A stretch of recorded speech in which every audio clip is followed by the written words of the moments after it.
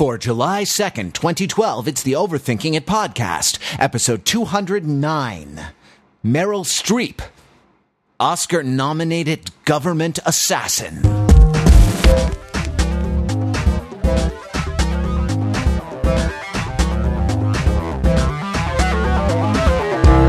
Welcome to the Overthinking It podcast, where we subject the popular culture to a level of scrutiny it probably doesn't deserve. From Los Angeles, California, for the last time this summer, I'm Matthew Rather, here with two other guys, all in a great mood.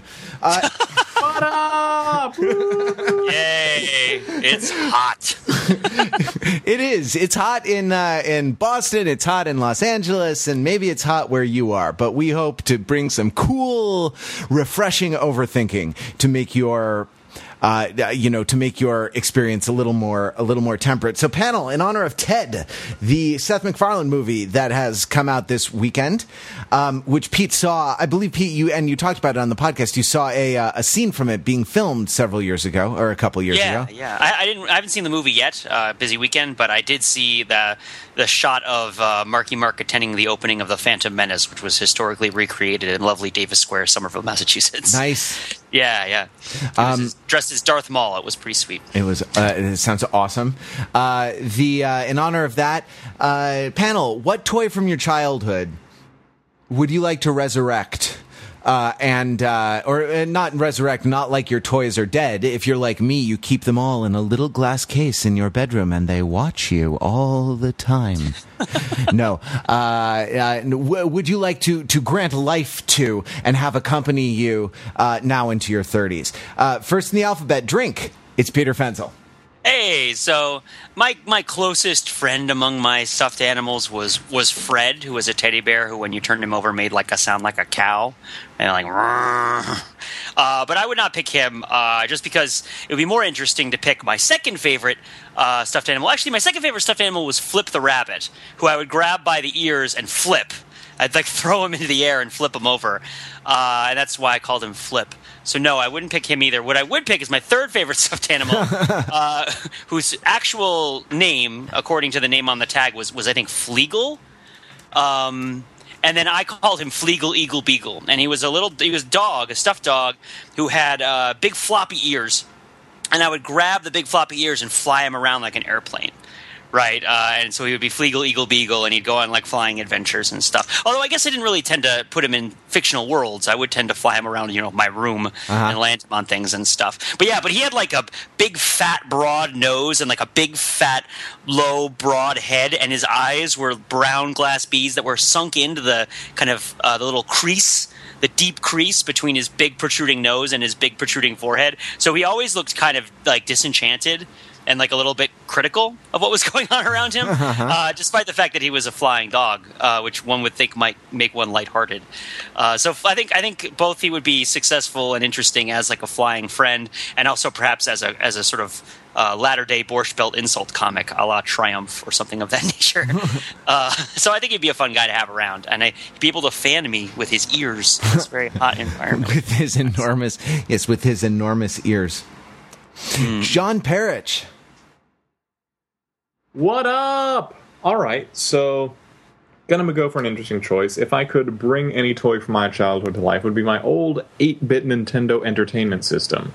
Just because I imagine having so many different cartridges put into it and played through it, it would have a wide variety of stories. In that, I imagine that, given all the various Nintendo games I played in my youth, I only got so far through so many of them. I didn't beat every game I played.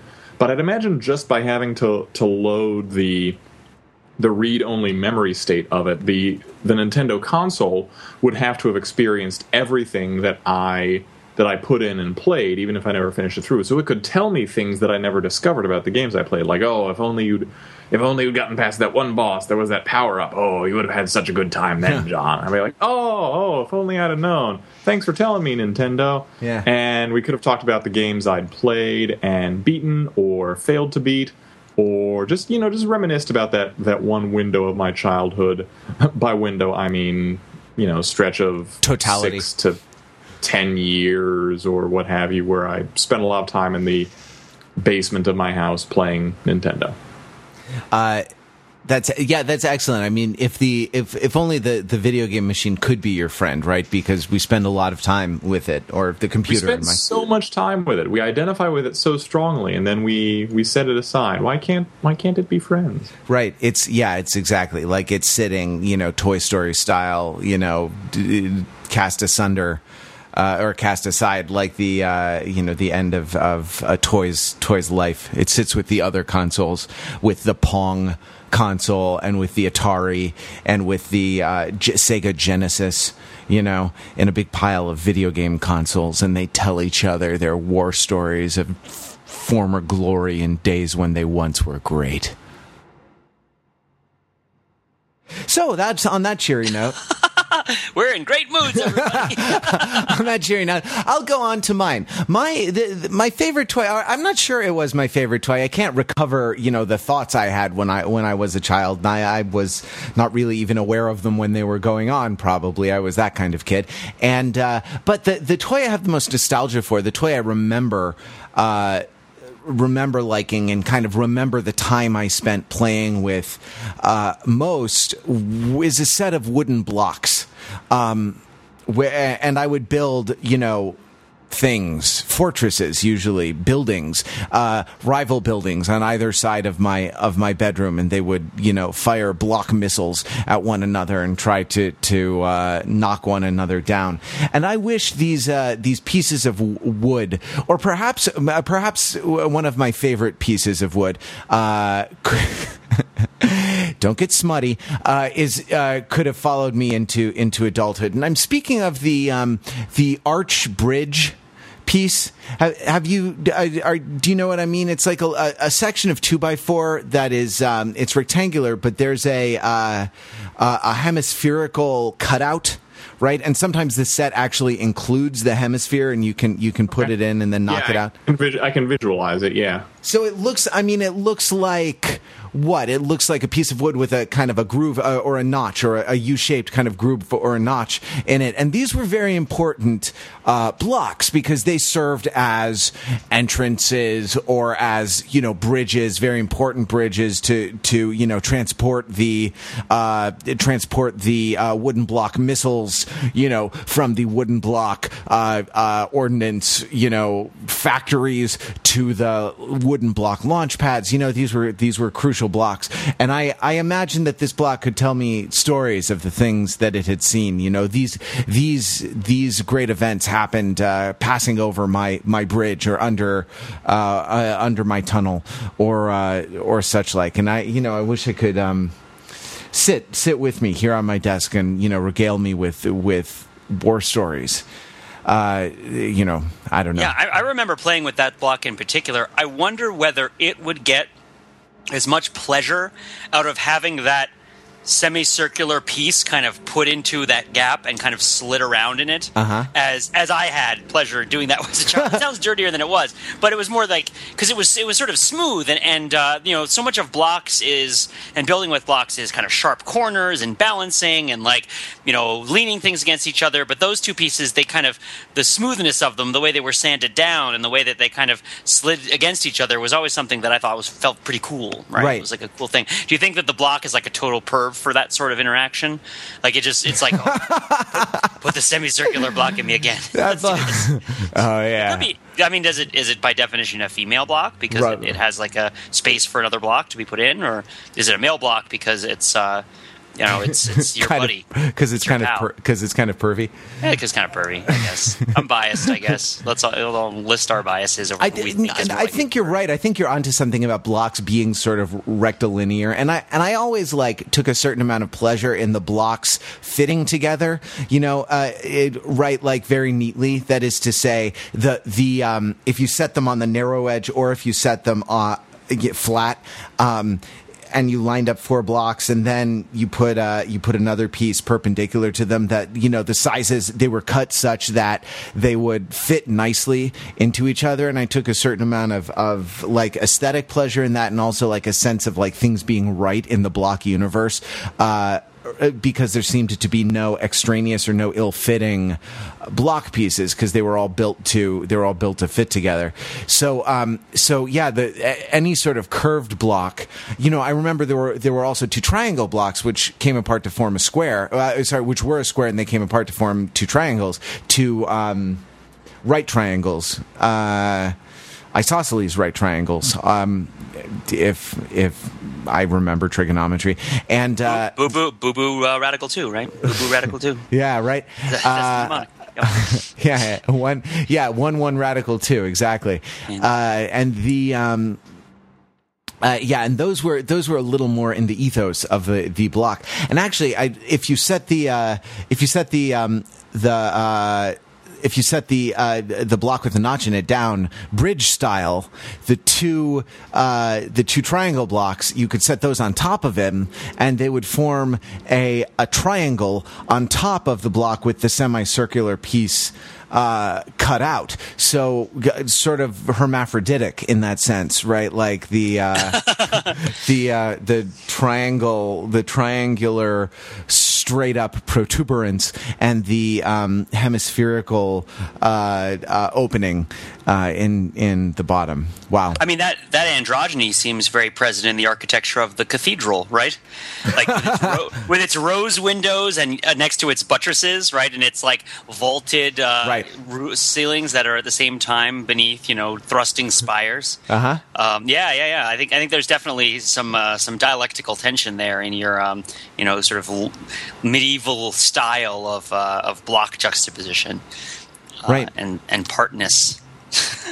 That's what, right? Yeah, absolutely. Like, so I guess what I'm saying is that the toy I'd like to have with me represents the kind of longing for a prelapsarian wholeness when man and woman coexisted harmoniously in balance in the Garden of Eden. And I love how in the Garden of Eden there's still a train that carries missiles places. Like in the land of a child's fantasy, right? Like when there's this rosy glow over all creation, there's still like a missile train. Yeah, but missiles, I don't know. Missiles aren't, I think at that age, especially if you're a young boy playing with blocks, they're not like a symbol of destruction or aggression. Or I mean, maybe they are, but on a very small scale. They're more a symbol of a kind of assertion of self. You know what I mean? Like it's sort of a statement that I can do things in the world, right? That I can affect the world. I can launch my missile. Right. And like the airplanes that have other airplanes that come off of their wings and stuff. Yeah. It's all creation and recreation of the self through the toy. Right. Yeah. Good stuff. Excellent. Well, Pete, what have you done pop culture wise this week? So, Sorry, I couldn't even get it together to find a segue.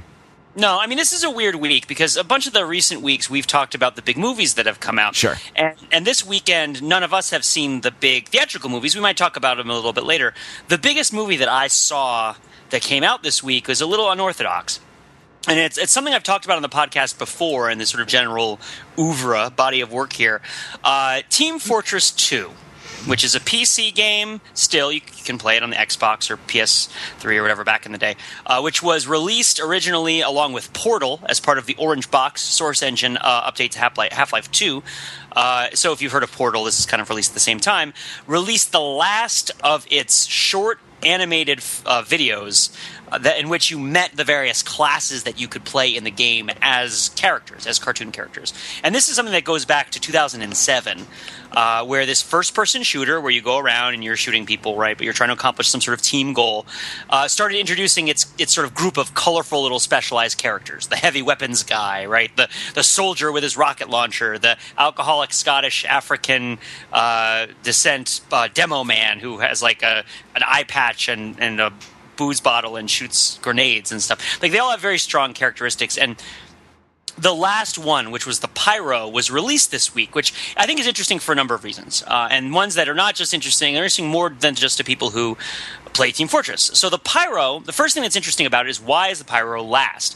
And the Pyro is the last character. He's dude with a flamethrower, right? Or a woman. We don't know whether the Pyro is male or female because the Pyro is wearing a gas mask, and the Pyro's voice is never audible. Like, you can hear it, but you can't understand it. It's not intelligible. It's murmuring and it's how the Pyro talks, right? And is wearing a full rubber suit with a flame retardant shielding and big old gas mask, and you can never see their face. So for years, there's been speculation as to who the Pyro is.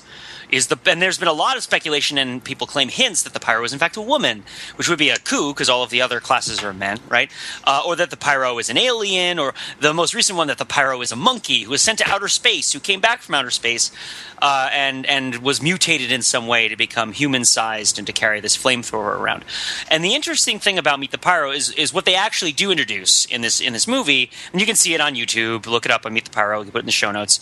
Is they don't show you the Pyro's face. They do show you the inside of the Pyro's mind, where the Pyro is kind of going around and from the external perspective, lighting people on fire, which is a pretty nasty thing to do, right? Everyone else is kind of scared of the Pyro, thinks the Pyro is crazy, right? Which has some basis in the game. The Pyro will wear, traffic cones on its head, or carry around mailboxes and hit people with them. The Pyro is pretty deranged, and everybody's talking in secret interviews about who is the Pyro, what does the Pyro do, and this is juxtaposed in shots with the Pyro just setting whole areas on fire and burning people to death. And then you go into the Pyro's mind and you see a sort of brony-ish paradisical rainbow land, right? Where the song do you believe in magic, right, plays like that, all the do you believe in magic, and the young girl smile, and the Pyro is imagining that it's shooting rainbows at all of the people, which it sees as little babies with wings flying around, right, little floating unicorns and rolling green hills, right, and the Pyro imagines all this, and so it's cutting back and forth from the interior of the Pyro's mind and then all the people who are being burned alive by the Pyro, sort of begging and screaming for their lives. And this is a trick that's been done by The Simpsons, I think, once, and they do it a couple other places around where it's this person is burning to death, but they're dancing, right? And so you kind of cut back and forth between the way that people view burning to death.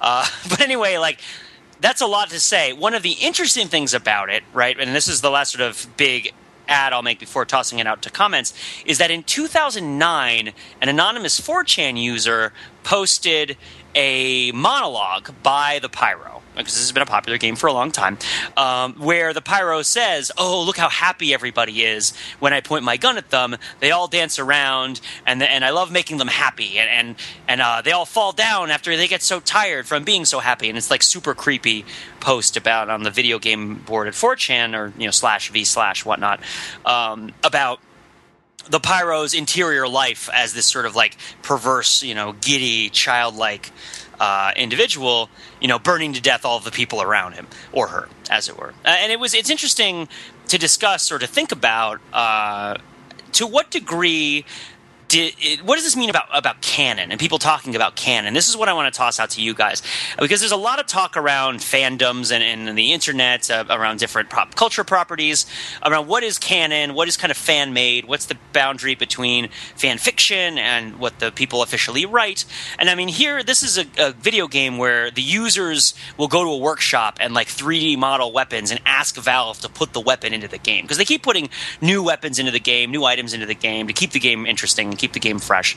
And so there's a real dialogue between the users and the makers of the game. And here's a situation where even if they didn't cop it directly, there seems to be some sort of influence between, this thing that was said about this character who was always mysterious, right? And this thing that turned out to be the result. It's hard to say for certain, well, before this was written, what was the Pyro? What was behind the mask of the Pyro in the Pyro's mind in 2008?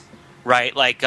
Can you even say that? Did it exist? Well, so I'll jump in and take a stab at it. So Team Fortress 2, and this is an important detail for listeners who might not be familiar with the game, is that it's sort of it's a fun game, in the sense that all first-person shooters can be fun, but it also has a sort of lighthearted element to it.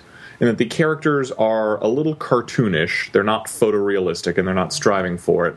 And there's a sort of joyful animation to their motions. I mean, they're shooting each other, but there's not like gobbets of blood, and Pete, correct me here, but there's not, sprays of gore going up. It's just, someone gets shot and boom, explosion. Oh, God. I mean, there's like giblets and pieces of people's bodies that are thrown around, but even that is done in kind of a lighthearted fashion. It's an interesting little mix, but you're definitely right about the general style.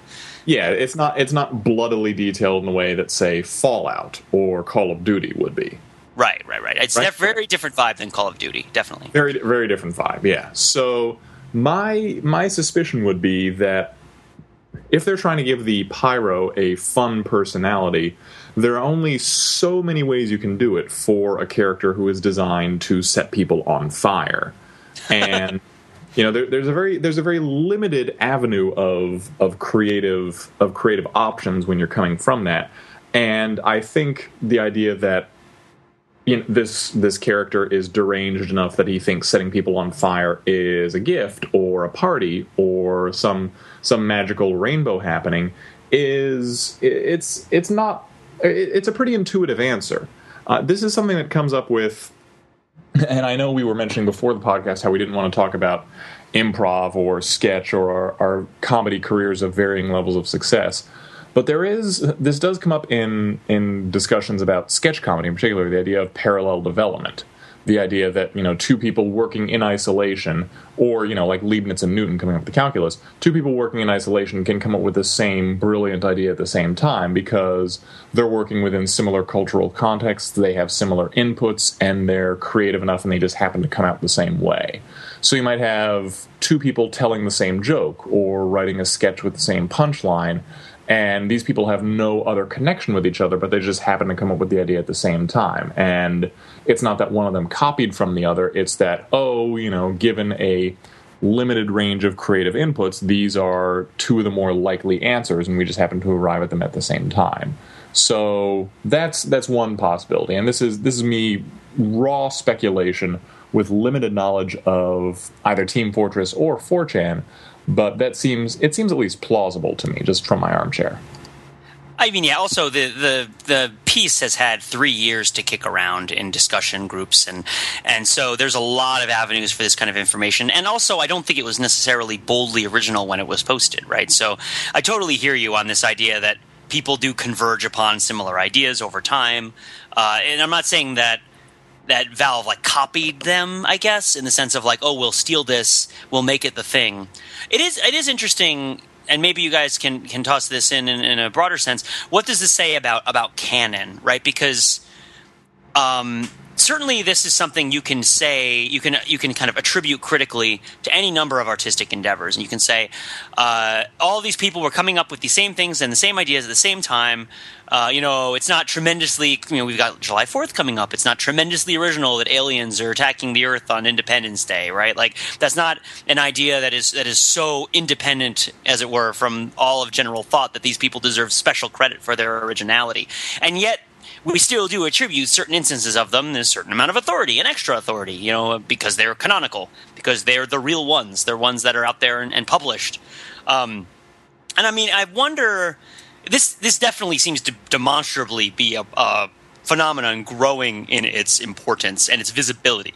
So I guess it's hard to say grow importance, but definitely growing in visibility. You can see more frequently. Yeah, canon takes on a different term, I guess, a different perspective when we're talking about a work of art, and I include video games as art in this case. Sorry, Roger Ebert. A work of art which the body of which is constantly evolving. Team Fortress 2 isn't a static property that exists in one form and will never be added to again. As more content is being added to it, as you yourself described, Pete, the form of the art is constantly evolving. So there's no canonical interpretation the same way there might be for, say, Don Quixote, in which, there are never going to be more pages added to Don Quixote, or if they are, it's going to be by, Joe Cervantes, and who cares what he thinks. But with Team Fortress 2, the original creators are going to be adding more stuff to it, and I guess you could, and there probably are corners of the internet where they do get into really nitpicky arguments over like, oh, prior to this patch, this was the ideal version of Team Fortress 2 as it should have been meant to be consumed, whereas after such and such patch was released, it's no longer a valid version of Team Fortress 2. And that's possible, but I would get the impression, I would hope anyway, that most people take the totality of Team Fortress 2 as the existing version of same.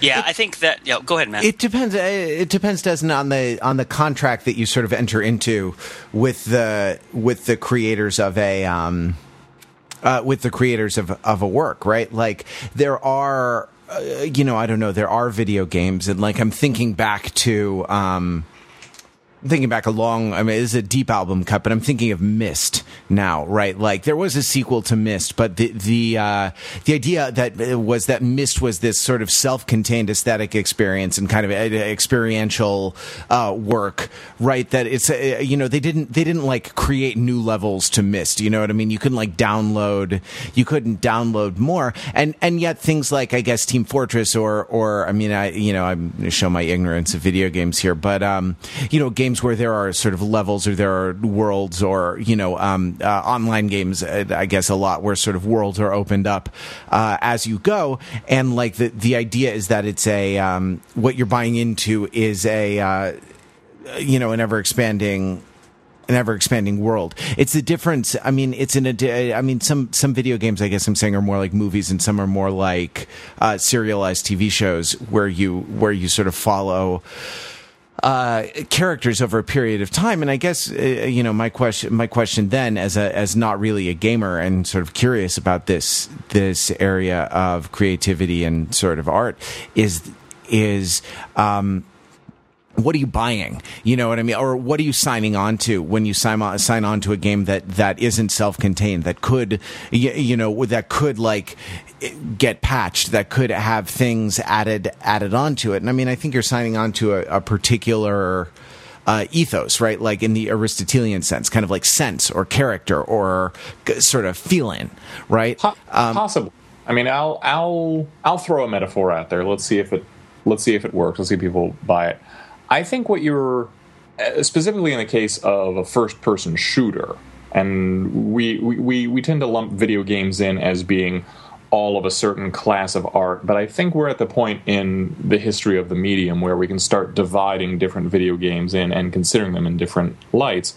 And I think with a first-person shooter in particular, especially one where new weapons and new maps and new class builds and such are coming out with some regularity, I think what you're buying is essentially a membership in a club.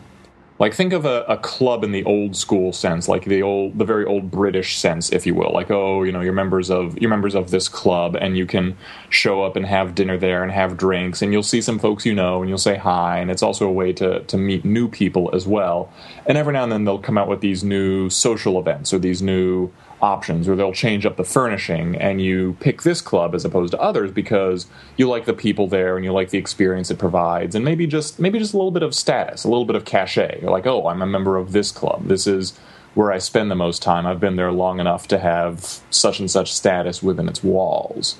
And there's definitely a certain aesthetic when you join and take part in a particular club. It's not just literally the geographic space it occupies and the time you spend there. It's subscribing to an aesthetic of sorts. And just sticking with the metaphor, seeing if it works, I think the first-person shooter modus, where there's constant new content being generated, fits pretty closely to that. I mean, I think you're hitting it on the head, because I think this is, first of all, to Matt, to address your sort of thinking about this is the direction that video games appear to be going in, right? It is now more common than not that the game that you purchase is going to have some sort of patch or some sort of downloadable content or some sort of add-on, right? That you're no longer, the companies no longer want you to buy the video game as a product that you give a discrete amount of money for and you get a discrete amount of programming for, a discrete amount of software for. They want you to buy a playing experience, right? And then this is exactly what you're talking about, John. They want you part of the social environment of it. They want you they want your social life to be shaped around the games you'll tell tell other people about it. And also they want a reiterated, an iterated revenue stream from it. They want to be able to charge you periodically for providing you with periodic extended play experiences, rather than just have you buy Super Mario Brothers once and then play it a whole bunch of times through your entire life. And I think that's totally a big thing. I think it's a big thing across the economy, not just in video games. I mean, this is what Zipcar is, right? Is turning owning a car into a club, where like I've paying my subscription fee, right, and all the little cars I can use have little names, and and there's this whole interface where I can schedule with everybody, and it's just this idea of paying for things by subscription rather than in flat fees, or rather than in I guess a flat payment for services or goods rendered, is something that businesses are looking for new ways of doing. Even trying to make insurance seem like a cool club. in each case. So, okay, I think that's great, and I think John's right and you're right. But I think we've kind of moved the goalposts a little bit in the sense that, like, what are we buying when we buy a video game? Oh, it's a club. Well, what are we buying when we buy a club? A sense of belonging, but it's not just a sense of belonging. It's a sense of belonging to a kind of a brand narrative that I feel like is harmonious with my identity, right?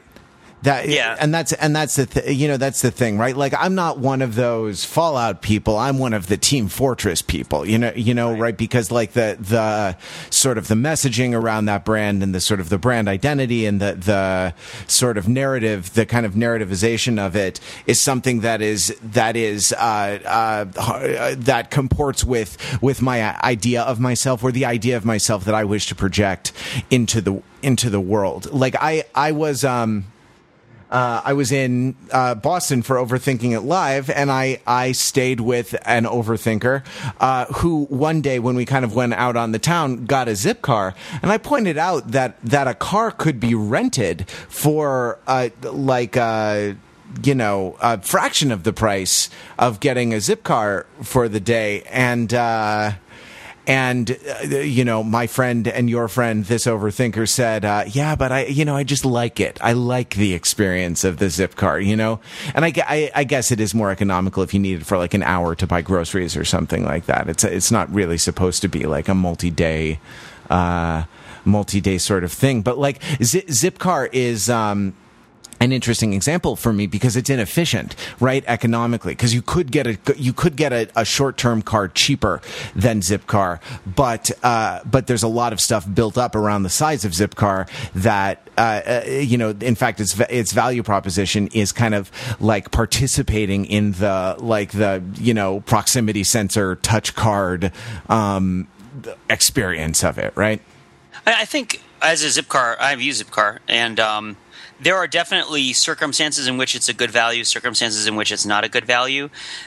One interesting vector in this whole thing, right, is the contribution that the company makes actively to the experience that you're having, which I think is associated as a social mechanism with the quality of the product in its engineering, right? And I'm not just talking about is it a good car, but is the software work? Like, does the service work? Like, does the act? It does matter whether the video game is quote unquote good, right? Whether it has fun levels, whether it functions, what its graphics are like, like all this stuff still matters. And what I'm saying here is, in our sort of club mentality, all this stuff gets bound up, I believe, in the company that's giving you the product or that's selling you the product, right? As sort of its social contribution. So Zipcar, when we get one of the big reasons you might want to get Zipcar rather than renting a car is, for example, that Zipcars tend to be pretty clean and smell pretty good and be relatively new cars, right? This is a good example, at least in my experience. And car rental places, a little bit more hit or miss. Right, I think that sometimes I've had experiences in certain other car places where the car might not be in a great state of repair, or it might not smell very great, or there might be something wrong with it. Right, especially if you're doing what I'm suggesting and optimizing for the lowest price per day. Yeah, and I think that the way that works, and I'm sort of adding this to what we've been talking about. It doesn't contradict or go askance with anything we've been saying before. But the way that you perceive this value, when it becomes kind of turned into part of the social experience, becomes part of your relationship with the vendor. right? And that's why it sort of becomes really important for these companies to maintain these good personal brands, right? And these sort of like personal senses of themselves. Like people love Valve. The company that makes Team Fortress, people love Valve. The guy who has a majority stake in Valve, was Gabe, or Gaben, as people like to call him, right? Is a hero, right? People love him, make comics of him, and silly pictures of him, and he's people love Valve, and I think part of that loving is that the contributions that they make to their product are reliably good value propositions. They don't displease the customers. They work from an engineering perspective and all sorts of different kinds of engineering perspectives. Whereas like Electronic Arts has a terrible reputation, right? And is hated, reviled widely across the internet. Although it does a lot of the same stuff. It sells you sort of an incomplete video game and then gradually sells you more parts of it, right? And everybody hates the DLC that you get from EA. And part of this is because they perceive the games that they get as not being as finished or as good or as fun.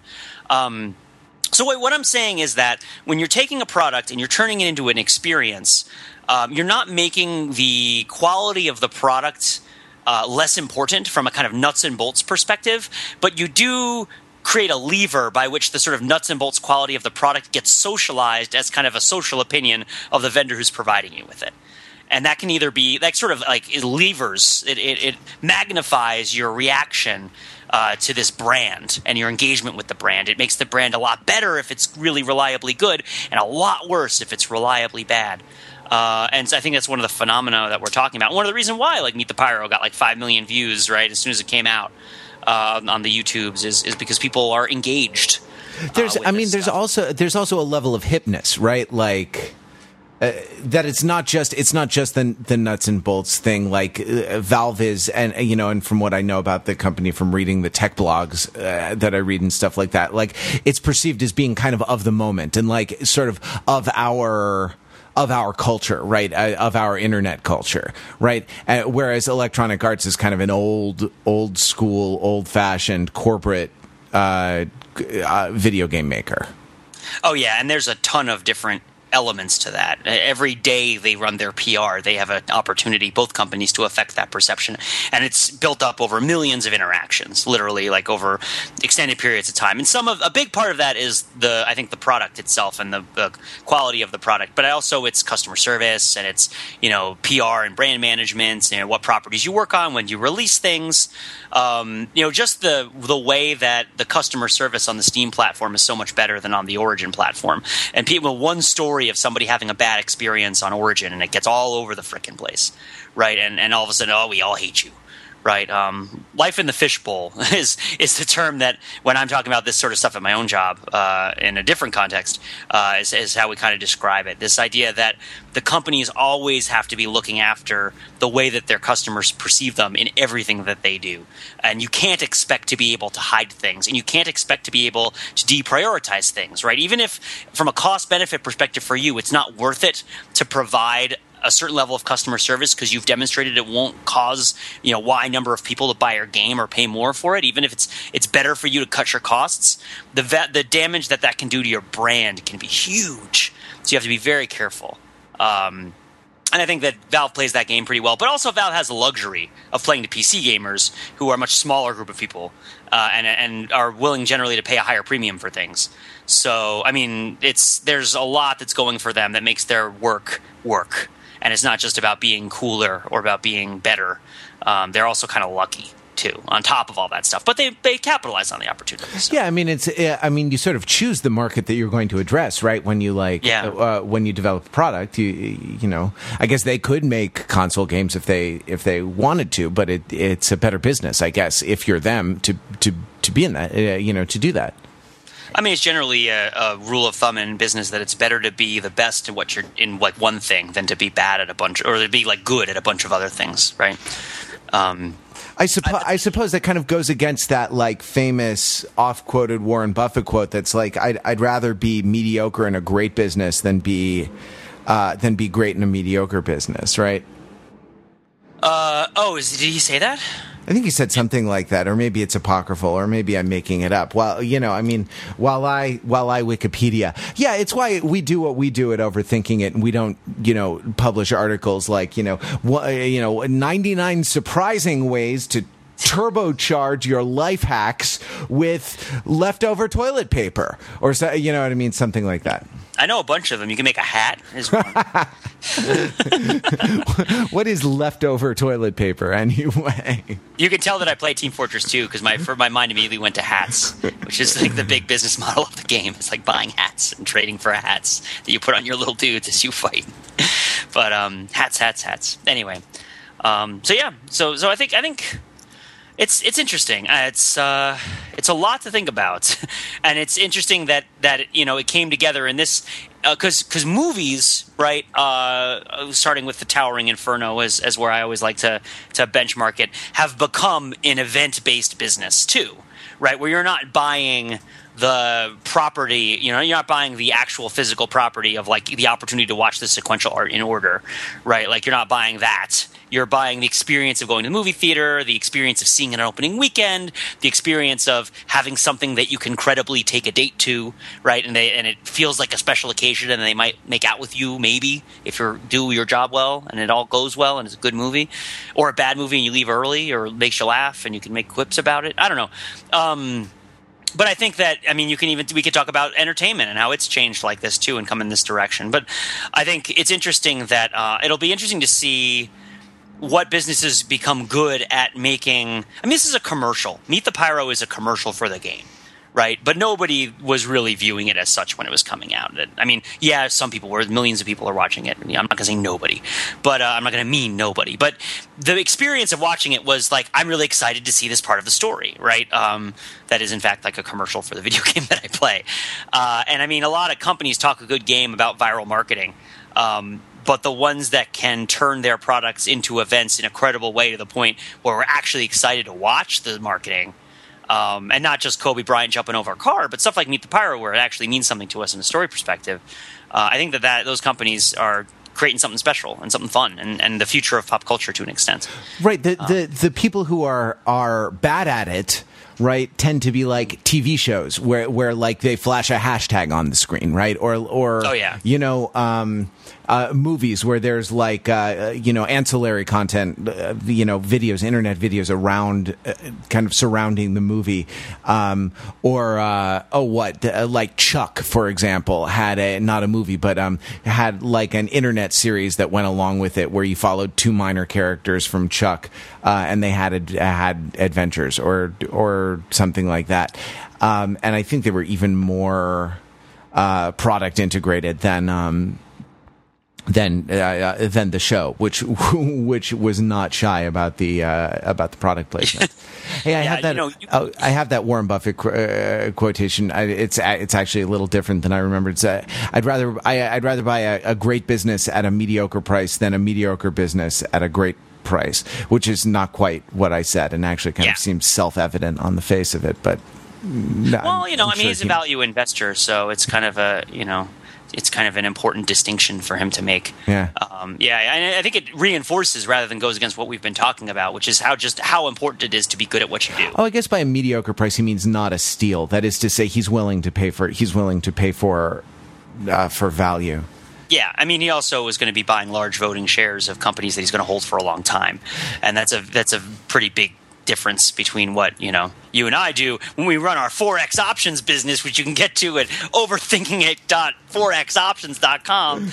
Make millions of dollars at no risk. This is not MLM. I repeat, this is not MLM. Here's what you do: you give Matt Rather $10, and then you buy futures in the euro, and then Matt goes and buys himself a nice shirt.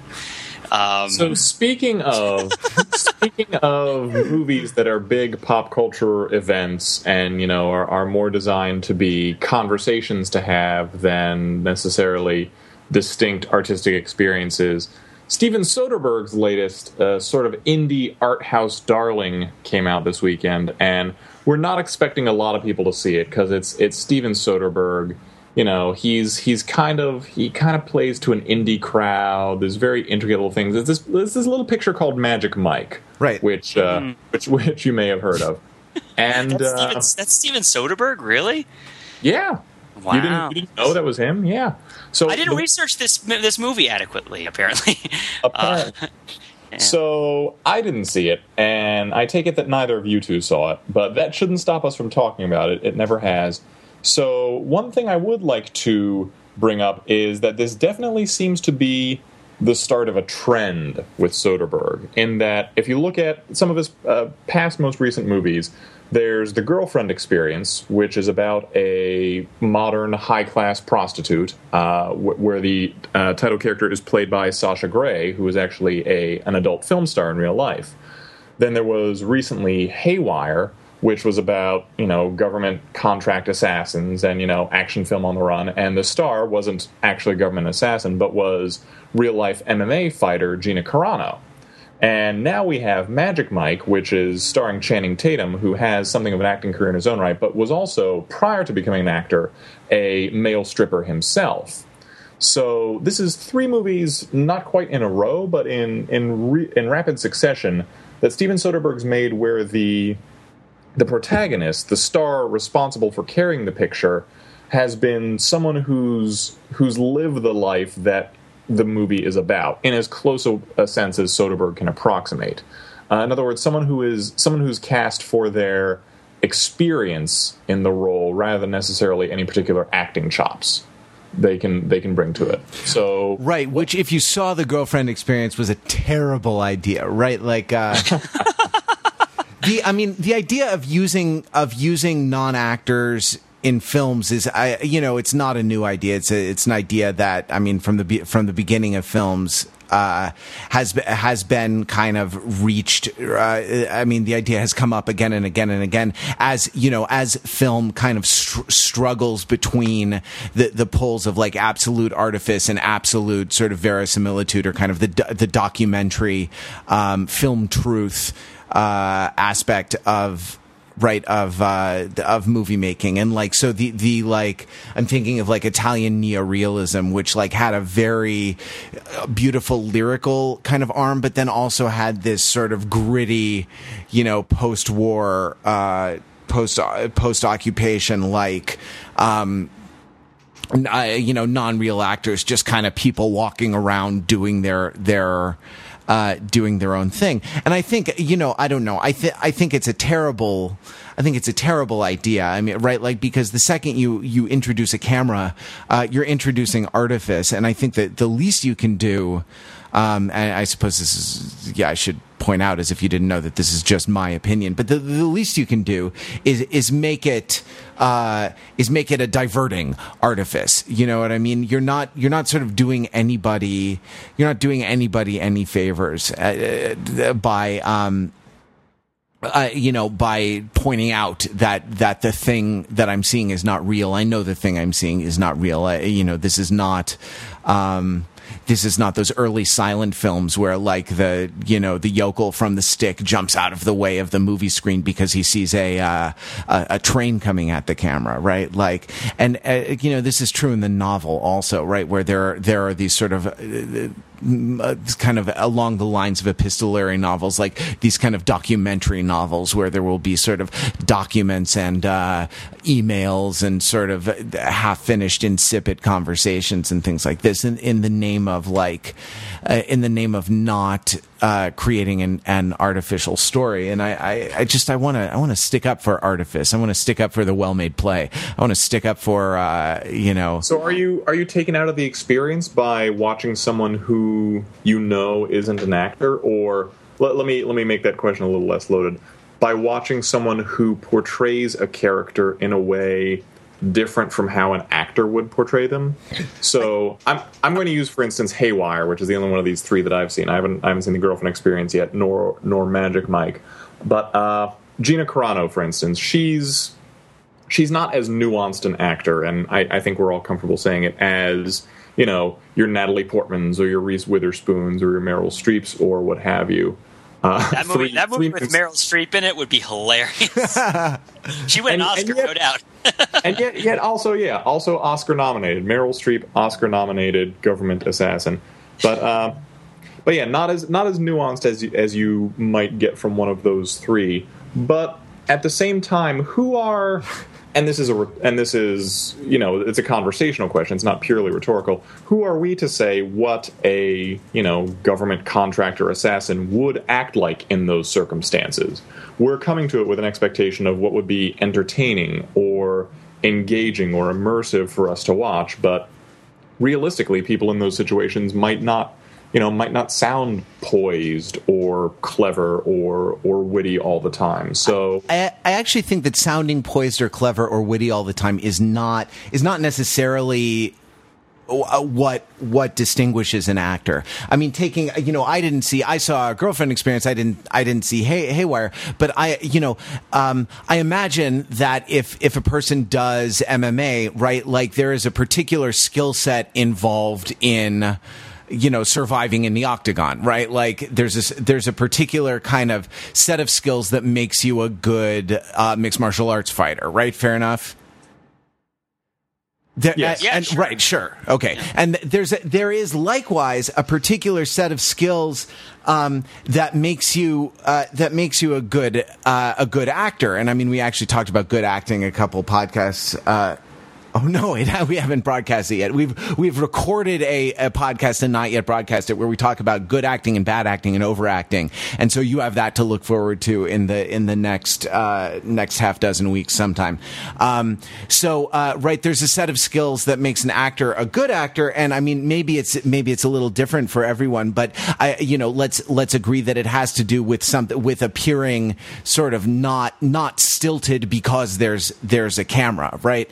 I watched the movie The Anniversary Party with Belinky, and Belinky was like, they're all just playing themselves, because it's this Alan Cumming, Jennifer Jason Leigh thing where it's a lot of people and it's kind of based on a lot of people they know, and it's kind of based on their lives and their group of friends. My answer to which was like, have you ever pointed a camera at a group of friends and said, just be yourself? Like, what comes out is terrible. It's almost unwatchable, right? Like people mugging and people being stilted and people being uncomfortable in front of the camera, right? Like there is a skill set that is involved with being in front of the camera, and the idea that I want an MMA fighter to do my acting for me about as much as I want an electrician to do my plumbing for me, right? I think they're different. I think there's different skill sets, both great skill sets. I don't mean to privilege the one over the other, but they're distinct and they're useful for different kinds of activities. Okay, so I mean, we'll grant that, and that's a perfectly valid argument, and I 9/10 agree with you. But let's take it the next step. So Steven Soderbergh is a fairly experienced director by this point. He's been doing stuff since the early '80s. His big breakthrough was Sex, Lies, and Videotape in 1989. So at this point, he's been doing commercially successful movies, both indie and mainstream, for over 20 years, probably closer to 30. So he knows what he's doing as much as anyone who's directing films today.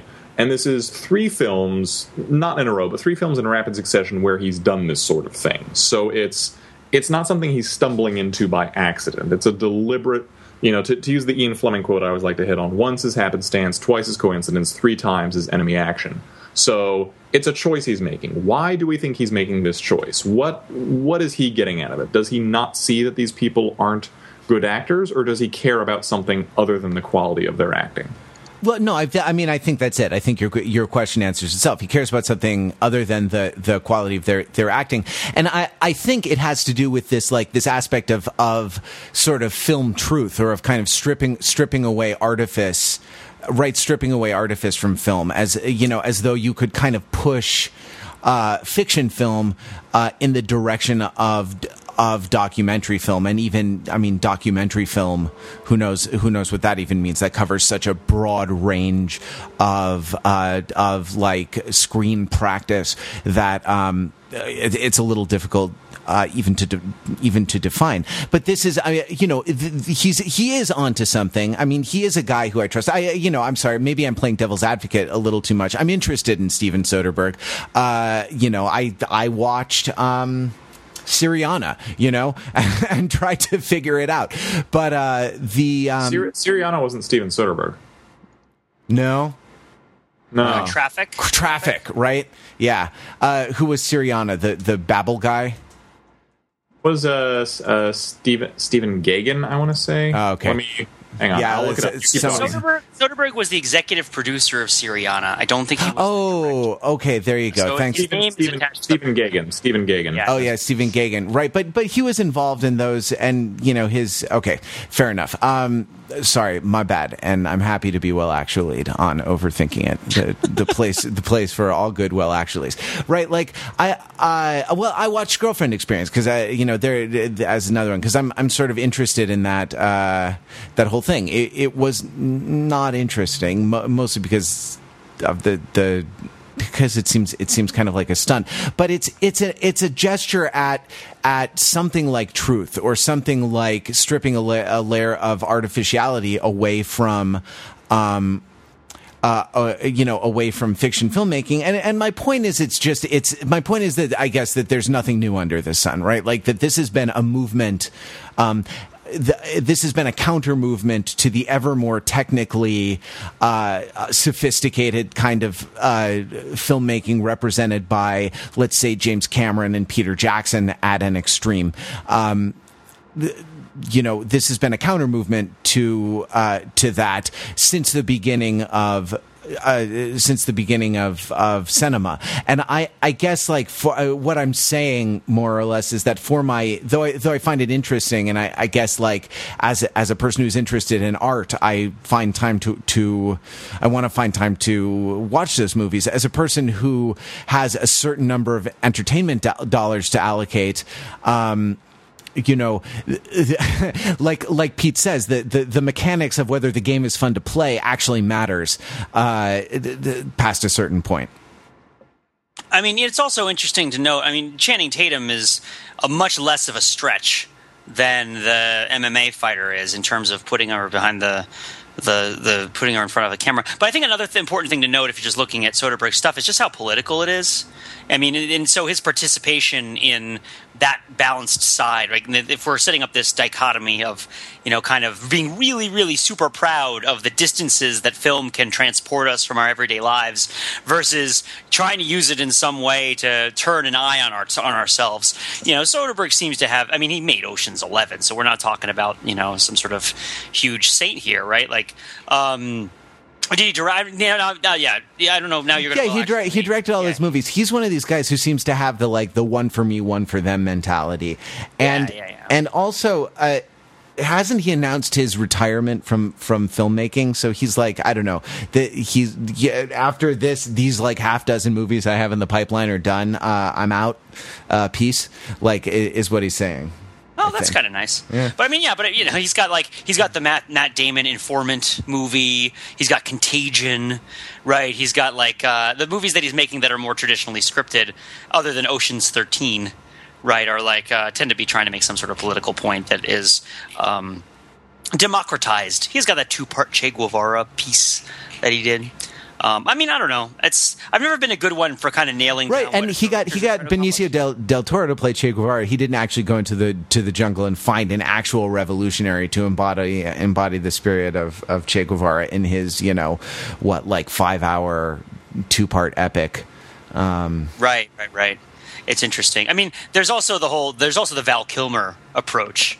Right. Like, so if you ask this question to Val Kilmer, if you pose this whole conversation to him, his response, if he were feeling particularly douchey, would be something along the lines of like, I am more fully capable of expressing Jim Morrison as an actor whose body and mind have been prepared as a receptacle for this manner of work than Jim Morrison would be in expressing himself at any given moment, right? Like that, like the work of the actor is to be the vessel for this experience, and so he would argue that if he were in Haywire, not only would he would actually be a better and more full expression of an MMA fighter than an actual MMA fighter, and would spend at least an entire day for every minute on screen preparing himself to reveal that grandiosity to all of you. I don't know. Yeah, but it sounds. I mean, it sounds like a bunch of grandiose douchebaggery. But like, if you replace it with Plumber, it actually makes a kind of sense, right? Like, even though I am taking a dump, I am not qualified to fix the toilet. well, I mean, I can fix certain things about the toilet, like if the flopper valve is stuck up or something like that. But like, you don't want me. Mr. Fancy Pantsy can fix his toilet if the flapper valve is stuck. Look who's an adult. Look who's in his 30s. Well, let me play devil's advocate a little and defend, if not Val Kilmer specifically, at least that sentiment. And I think it harkens back to the point Rather was making earlier about pointing a camera at your friends and telling them to be themselves, or about the distinction between representation and experience in itself. In that, I'm living my life day to day, but if someone told me, like, all right, we're going to take about 30 to 45 days and sort of create a package experience of your life such that anyone could watch selective footage taken from these 30 to 45 days and get a holistic sense of what it is to live your life, it would either A, be terrible nonsense, or B, I would be so stilted and self-conscious that the result would be unwatchable. Whereas 30 to 45 days is a typical shooting schedule, so perhaps some very insightful professional could follow me, study my life, and then say, all right, film me now, and I'm going to become some platonic abstract of the John Parrish experience. And, if you watch me, you'll get a sense of what it was like to be John Parrish without having to actually follow him with a camera and bother him. All right, I just play Team Fortress 2. That way you get the best of both worlds. You get it's like, oh, I'm going to buy the Pete Fenzel experience. And I'm like, joke's on them. We're doing Gold Rush on Payload 24/7, Lotus Clan. Let's do this. Like, well, cry some more. Entire team is babies. Et cetera, et cetera. It would be a slice of life is what it would be. They're going to have to glue you back together in hell. Well, so if you wanted to join this conversation, I mean, we should point out that this is a conversation that people have been having for the last, 120 years and really for thousands of years about sort of artifice and representation and mimesis. So, I don't know, join the debate that's been raging since Aristotle's Poetics, by emailing over podcast@overthinkingit.com or calling or texting 203-285-6401. You may win it. You may win the argument and be the person, the winner, who finally settles all these questions once and for all. The possibility, the fame, the fortune. It's amazing. It blows your mind. You gotta wonder. I mean, running a blog where we debate this kind of poop all the time, right? Like, you poop today. You're in a poop mood today. Sorry, I've just been reaching into the toilet. I've been doing the train spot. Never mind. Right? Like, you have to imagine that it's worthwhile. That the conversation itself is worthwhile, even if you don't think that that any answers are sort of going to come to it. And like, it's hopeful. Life is a great mystery. Like living day to day, having friends, falling in love, falling out of love, getting your heart broken. Well, that's the hope. That's the we hope having your pet die. It's all. Life is a mystery. Everyone must stand alone. I hear you call my name, and it feels like www.overthinking.com, the site where we subject the popular culture to a level of scrutiny it probably doesn't deserve. All right, everyone. You may now resume your crappy day.